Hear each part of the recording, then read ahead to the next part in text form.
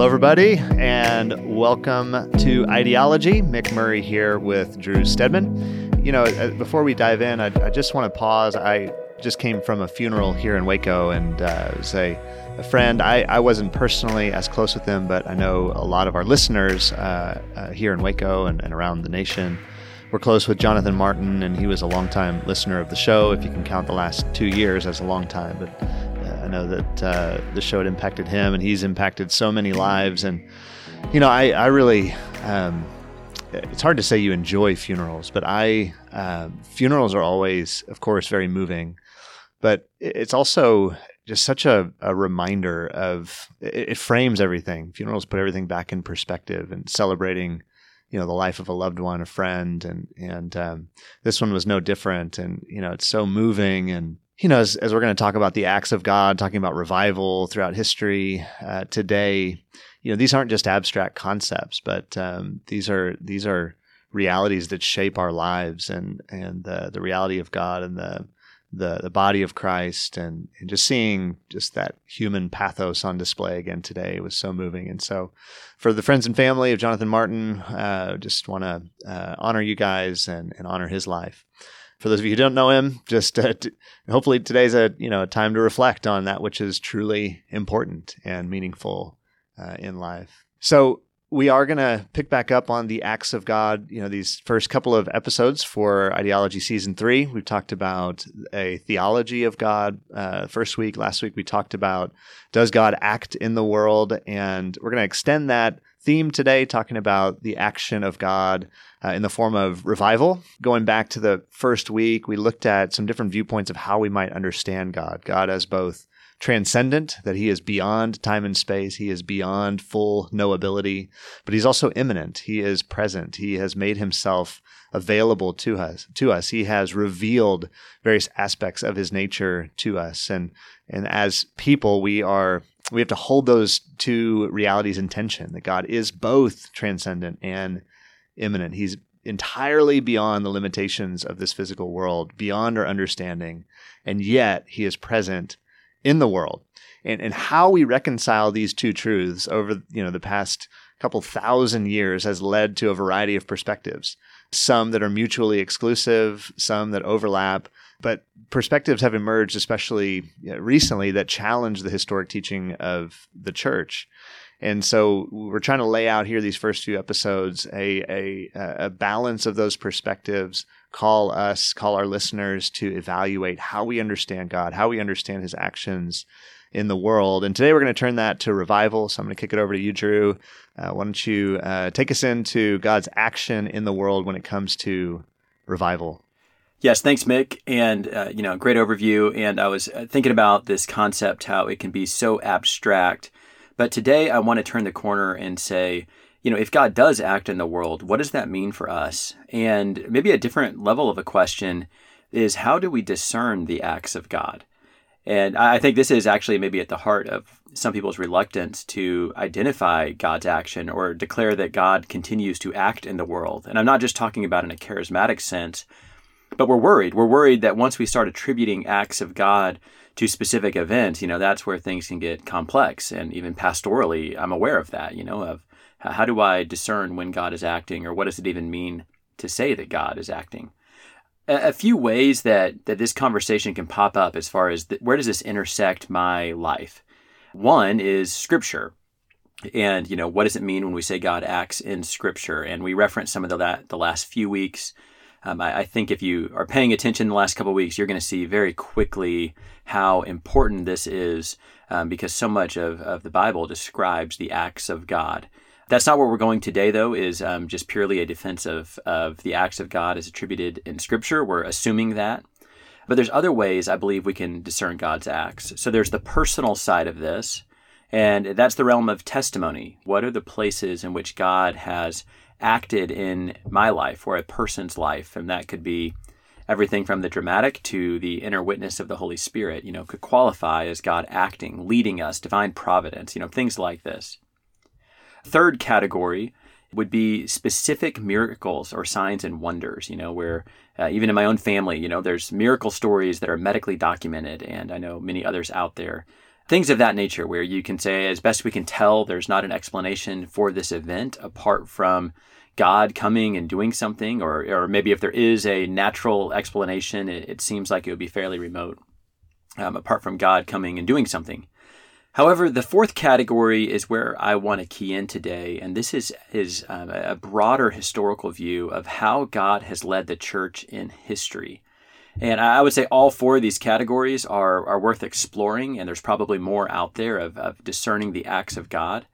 But in looking at the broad overview of the church and in the history of God working through the church, I think a great way to test the last couple weeks is if God is indeed an agent, and if God acts in the world, then I think it's a reasonable conclusion to say we should therefore see examples of God's action in the world.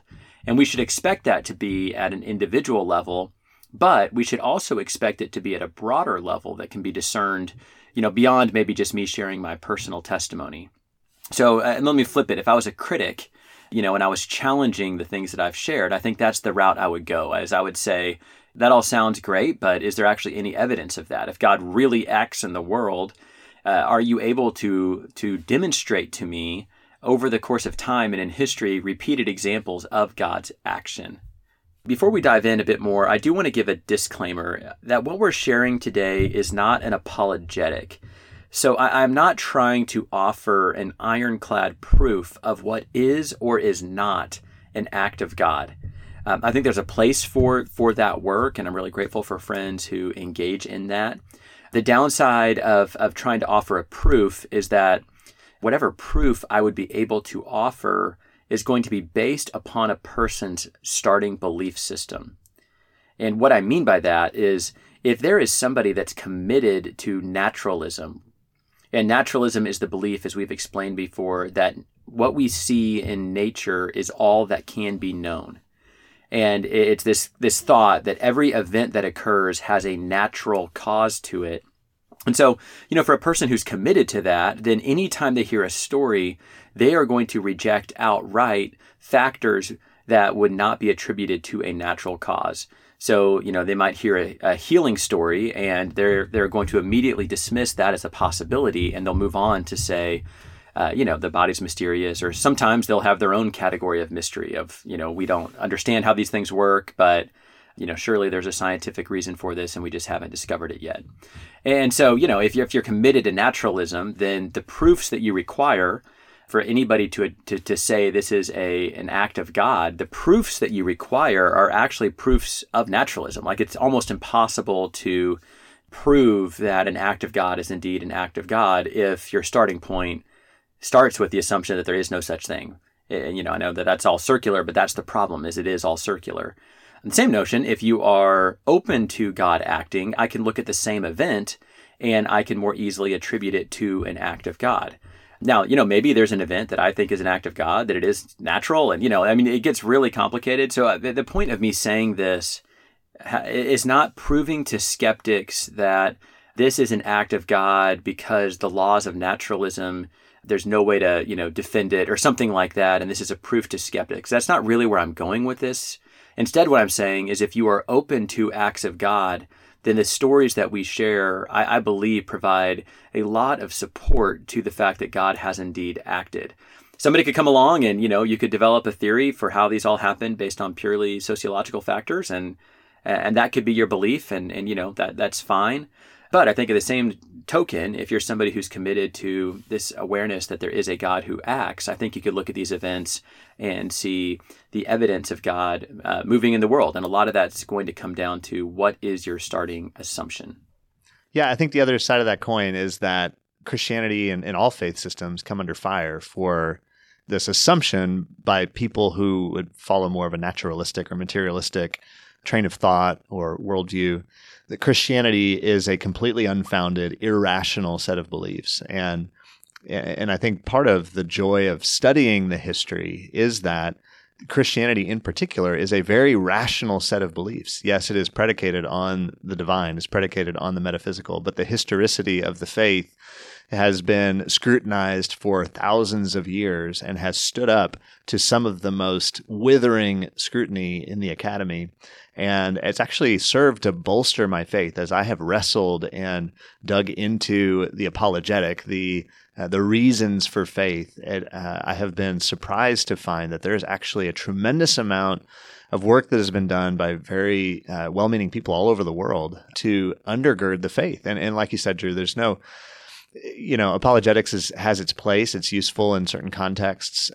Certainly, God still has to move in a person's heart and open their eyes and impart the gift of faith, I believe. And yet, we don't, as believers, we don't have to shy away from hard questions. We don't have to live with this kind of second-class intellectualism. The Christian faith is actually predicated on very consistent and coherent beliefs and rational beliefs that are backed up by a lot of historical evidence, nothing that is, a proof, but certainly that is supportive and not contradictory to the point of dismantling the faith. But, it's two sides of that same coin, that it's not a proof in and of itself, but the apologetic of looking at God acting in history is a tremendous support to efforts to undergird the faith. Yeah, that's great, Mick. And, maybe the argument that I'm making today, you could label as coherentism, where what I'm trying to demonstrate is that what we observe in history is coherent with the faith that we profess. Is it a proof? And that's where we're kind of getting into what are the limits of what can be or cannot be proven. But is it coherent? I believe the answer is resoundingly yes. And so if this episode had a thesis that I'd want to present, it would be, I believe that we can demonstrate that what we see in history is what we would expect to see if God is indeed an active agent in the world. So the history of the church bears witness to the acts of God. And that's, as I study different revival stories in history, that's my conclusion time and again. So let's look at a couple different places that I think support this. And we can start with the rise of the church. So last season we did a series on church history. We walked through different time periods in the church. I'm not wanting to rehash that all, and we've talked about the rise of the church and even hit some of the factors before previous episodes. So for our purposes today, I want to start by saying that it's hard to reconcile the growth of the church with any sociological theory. And it's one of those events in history that happened, but it shouldn't have happened. And so, there's a lot of work, both Christian and secular work, trying to explain how or why it happened.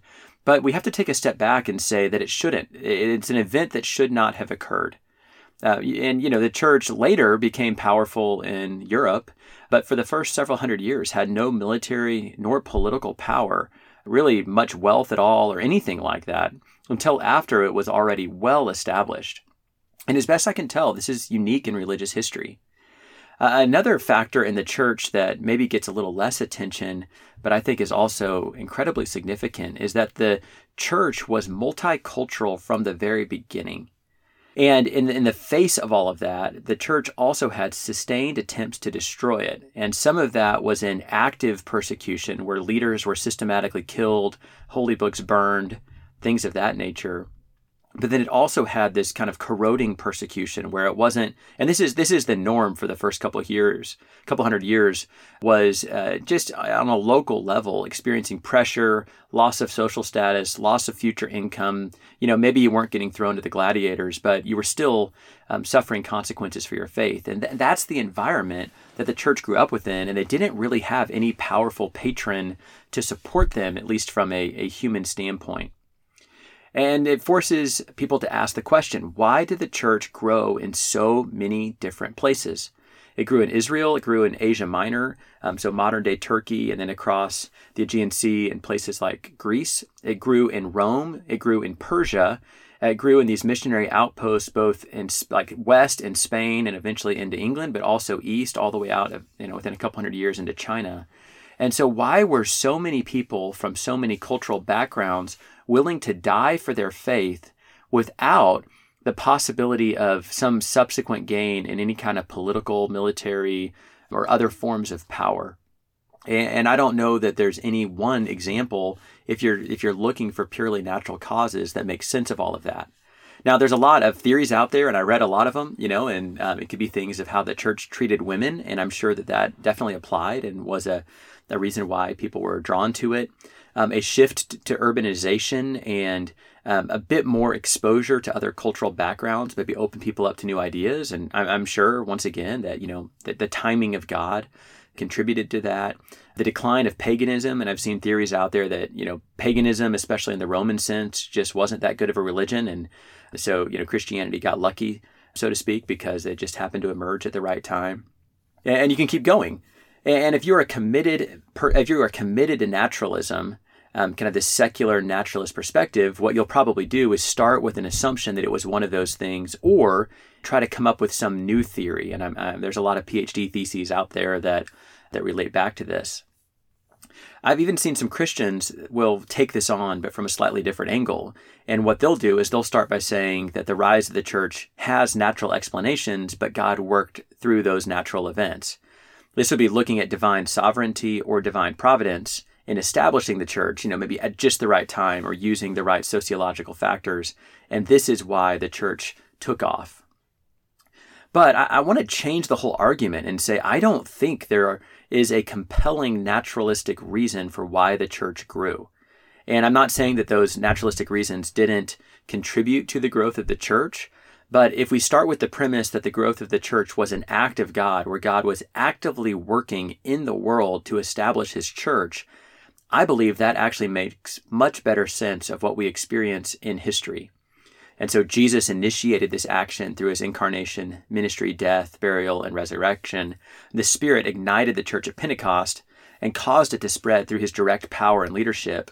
And I would imagine, based on what we see even in modern revival stories, that a significant percentage of the people that joined the church became Christian because they experienced the acts of God in some way. That could be a healing, that could be a deliverance, whatever that might be, or they were a family member or, maybe even a neighbor of somebody who experienced that. So another way of saying all this is something happened to these people that caused them to do things that don't make sense otherwise. Something happened where they had an encounter with God that overcame all of the different sociological and political barriers that would have prevented the church from spreading and from being established in the first place. And when I look at it, I have yet to see any naturalistic theory that I think is even remotely compelling. Some of what you see is actually the opposite. If you take, there's a very famous sociologist of religion, Emile Durkheim, who's a French sociologist, and I've referenced him before. And, he covers a lot of different areas, but one of them is the rise of religion. And he has this famous proposal that religion is the self-transcendence of a community or a culture.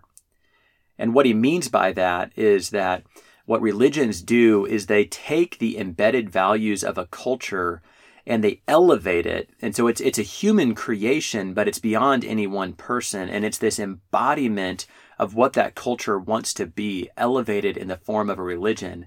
And what religion does is it inculcates these values in new generations of people. And that idea is, developed and still held to in a lot of places. We see some of the theories of social constructionism, which we've also talked about, hit this as well, where we are constructing these universes of what it means to be human and what the world is and what reality is and what is truth and all of that. These are these socially constructed things that people create, and religion is a critical part of that. And so that's a dominant theory of religion. So you take that and trying to square that away with a church that grew in the midst of poverty and from its very inception grew cross-culturally undercuts that theory entirely. And so why, you could maybe make sense of a religion that started in Rome, why it would be so powerful, or a religion that really started in any one location. And that's what we see a lot of when we look at other forms of religious growth in history. But why would the Christian church spread so rapidly in such a variety of different places? And, if you think of Persia is the enemy of the Roman Empire, but you had the church established there and in Israel, which was destroyed by the Roman Empire, and in Greece, which was a part of the Roman Empire, but also had, some pretty significant cultural distance, and then also in Rome, which was the very seat of power. So if there's this sociological reason for why a religion is established, the growth of the Christian church would suggest something very different. Why would it grow this way? What was it about it? And, and then you take some of the other arguments, like, is it really enough where people are going to allow themselves to be fed to a lion because they treat women better? Is that really going to cause the church to grow? Would a pagan be willing to convert to Christianity and suffer a lot of different consequences purely because they were dissatisfied with paganism? Like, none of that really makes sense. These theories, they just don't square with the reality of what actually happened. And so the reason why we have all these theories is because people tend to preclude divine action from ever occurring in the first place. But once you open that door and you open the possibility of understanding the world, not just as far as what we would consider to be natural events that occur, but also divine acts that occur, then all of a sudden you look at the growth of the church and it makes a ton of sense, because you have God who, based on his own will, sought to establish a people unto himself, and he empowered them to grow and spread across the earth, which, coincidentally, is exactly what he said he was going to do. That becomes a very coherent story that explains what we observe in history. So is that a proof? Maybe not. But is it compelling and is it coherent? I believe the answer is absolutely yes.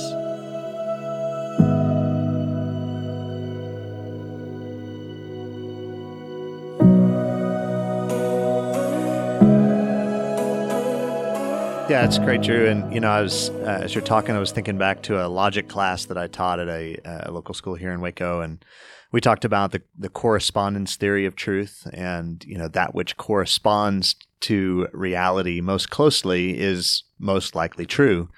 And I love just, laying out the historical trajectory of the church does seem to correspond to this divine action, that there aren't many reasonable explanations for the growth of the church, the explosive growth of the church in the first 3 centuries, and even going all the way back to the disciples of Jesus. They had nothing to gain and everything to lose from this public profession of their faith, having just seen their rabbi murdered, by the Romans and the Jews, and these dramatic transformations. I just think it's so compelling, and there's a lot of great literature out there in that regard. So if that's kind of ancient history, Drew, what do you see throughout history, even into the modern age, in this regard?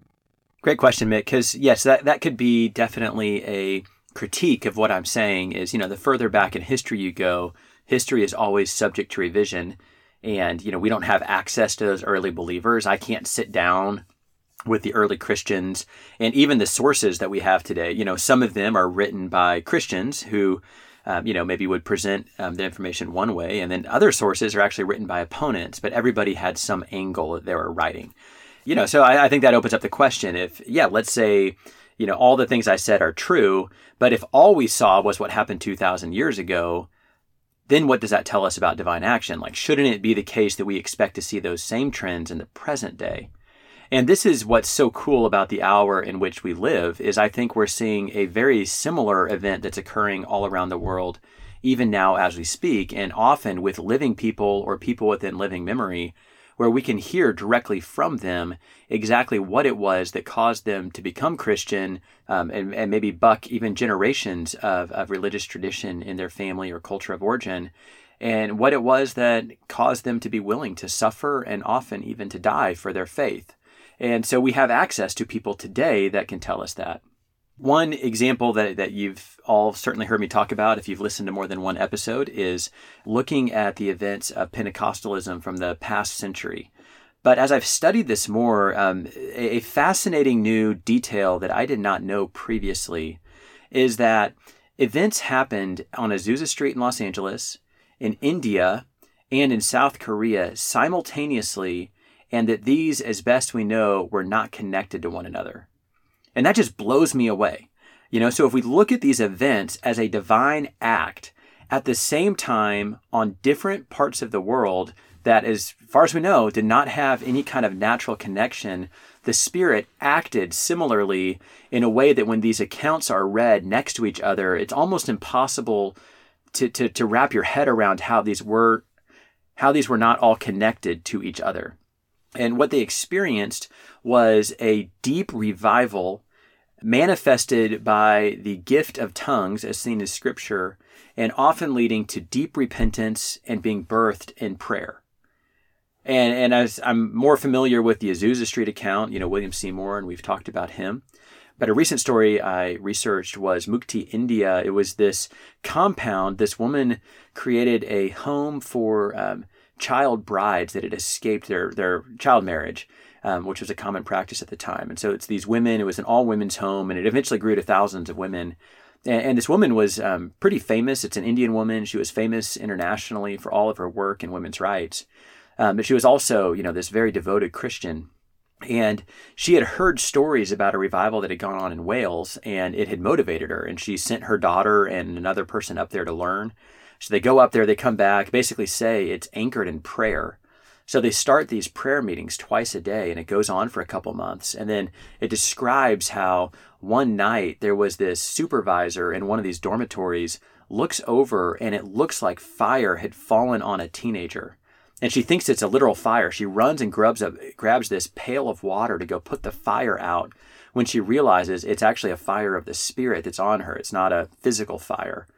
And all of a sudden, all these girls wake up. They start having this spontaneous prayer meeting, and it just ignites this revival. You read it's like this electric scene of these poor women confessing sin and contending in prayer, and soon people are coming from all over to experience it. They're going back out into other locations. And it's happening simultaneously as almost an identical event is happening once again among the poor in Azusa Street in Los Angeles. And then there's another event, what people have referred to as the Korean Pentecost, that's occurring in Korea at the same time. And this is the birth of Pentecostalism, so it's crazy, not just that it happened, but it's crazy that it happened in different locations, but the same event, Once again, that to me points to a divine act. Like, could it have been some type of unforeseen social phenomenon that allowed it to all emerge at the same time? Like, yeah, there could be a theory put out there. But if you take Occam's razor, what's the simplest explanation? If you believe in divine action, the simplest explanation is that the Spirit of God chose to act, and he chose to act by demonstrating his presence in the same way in different locations to empower his church. Immediately after this act, there was a pastor in Valparaiso in Chile, in South America, who heard about it. They started praying, had almost the same thing happen. The Pentecostal movement in the United States took off. I've shared previously how it grew in Mexico. I was researching how Pentecostalism grew in Brazil. It was a Swedish missionary that had encountered some of this phenomenon elsewhere. It just blew up all over the world and in very fast succession, and it was mostly organic. It wasn't tied to any kind of powerful campaign to spread the message.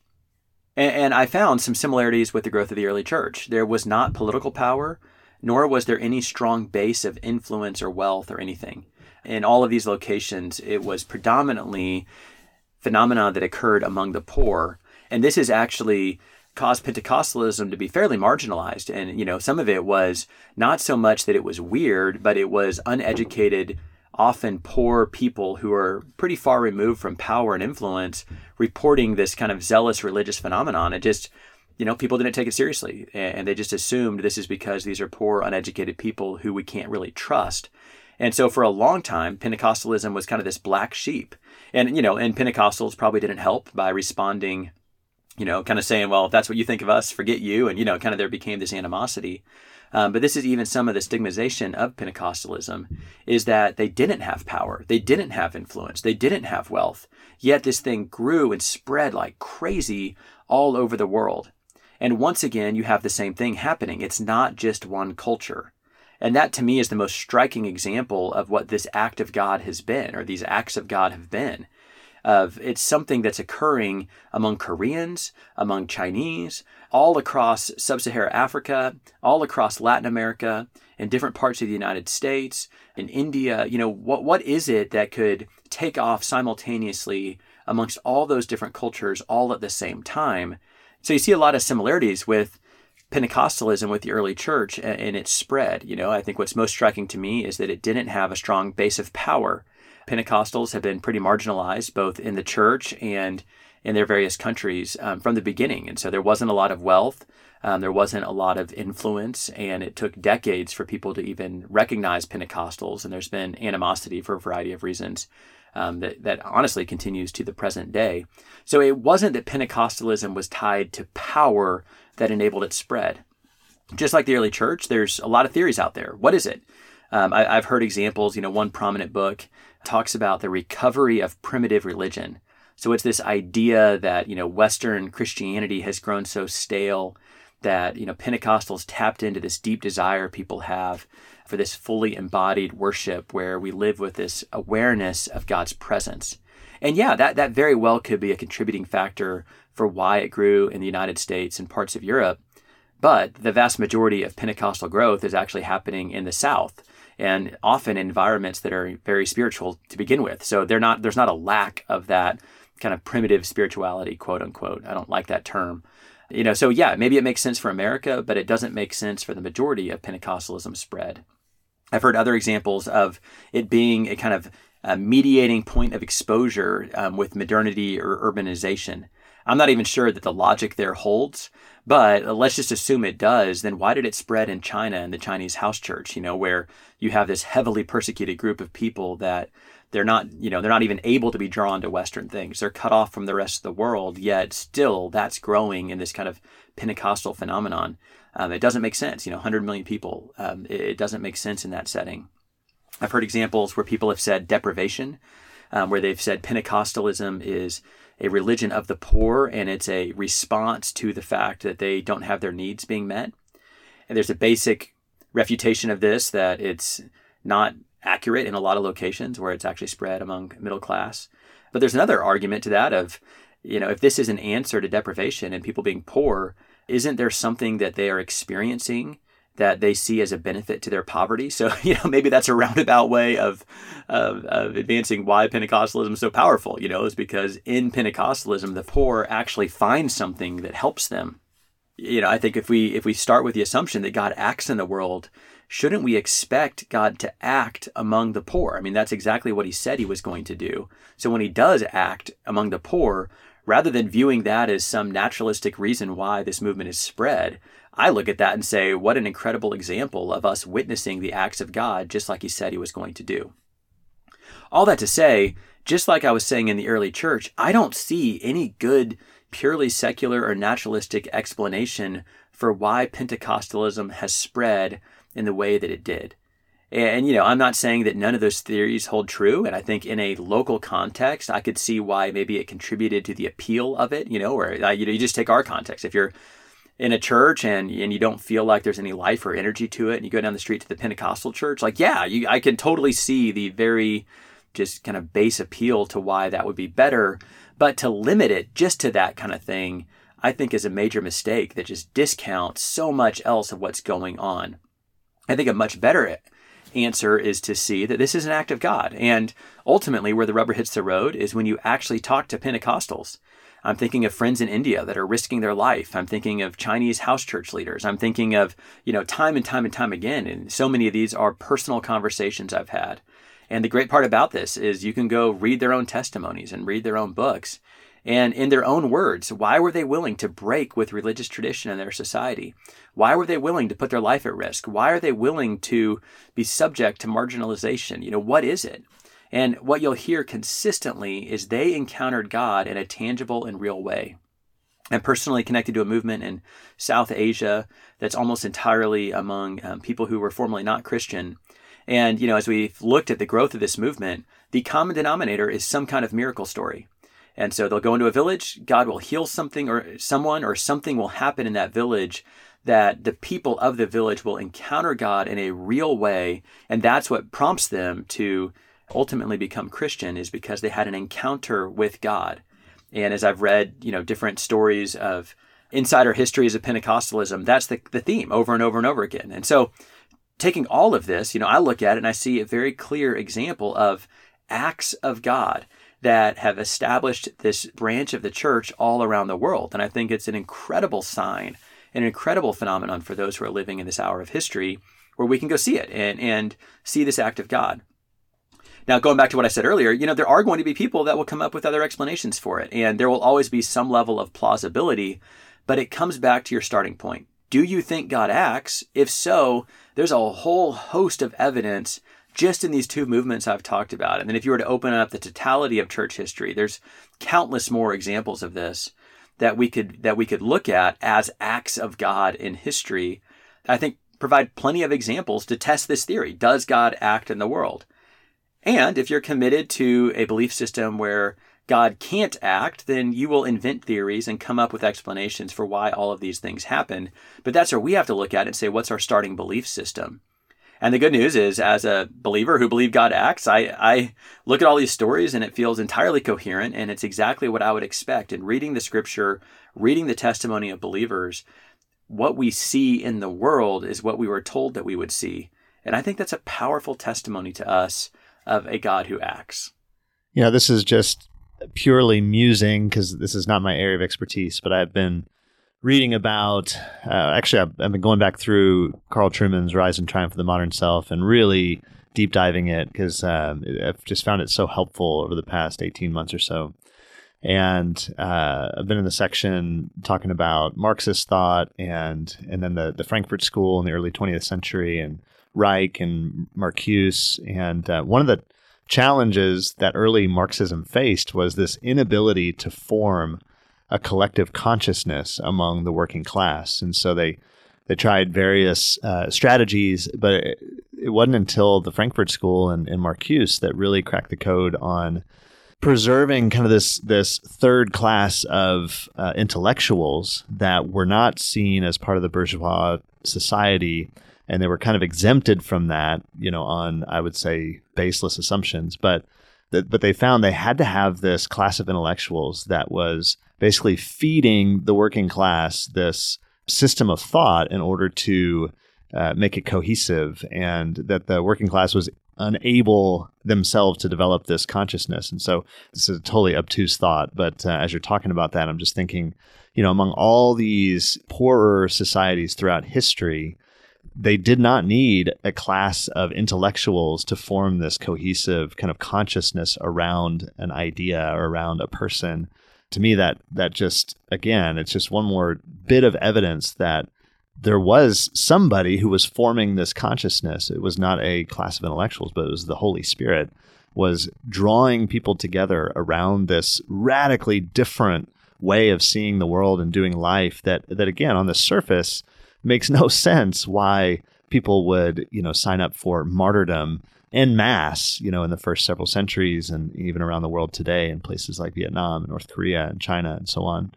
It's just amazing to see the hand of God behind all of these workings throughout the millennia, organizing, birthing, breathing life into his church.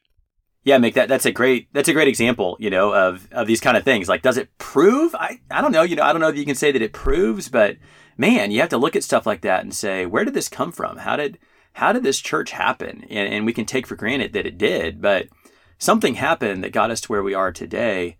And when I look back, what I see that God has acted. And I think what is so cool to me is when I read the words of Jesus and when I look at the example of the church in Acts, and then I read the stories of these movements, I see continuity. I see similar themes. Believers gathered together in prayer, the Holy Spirit pouring out his power, it leading to repentance. I see these ongoing themes that span time and culture, yet we see the same general acts. And these are the things that establish the church. And so why don't we wrap up there, and we'll continue to explore the acts of God in later episodes of this season. But I hope you're inspired today on following a God who is active in the world. Thanks, and we'll see you next week on Ideology.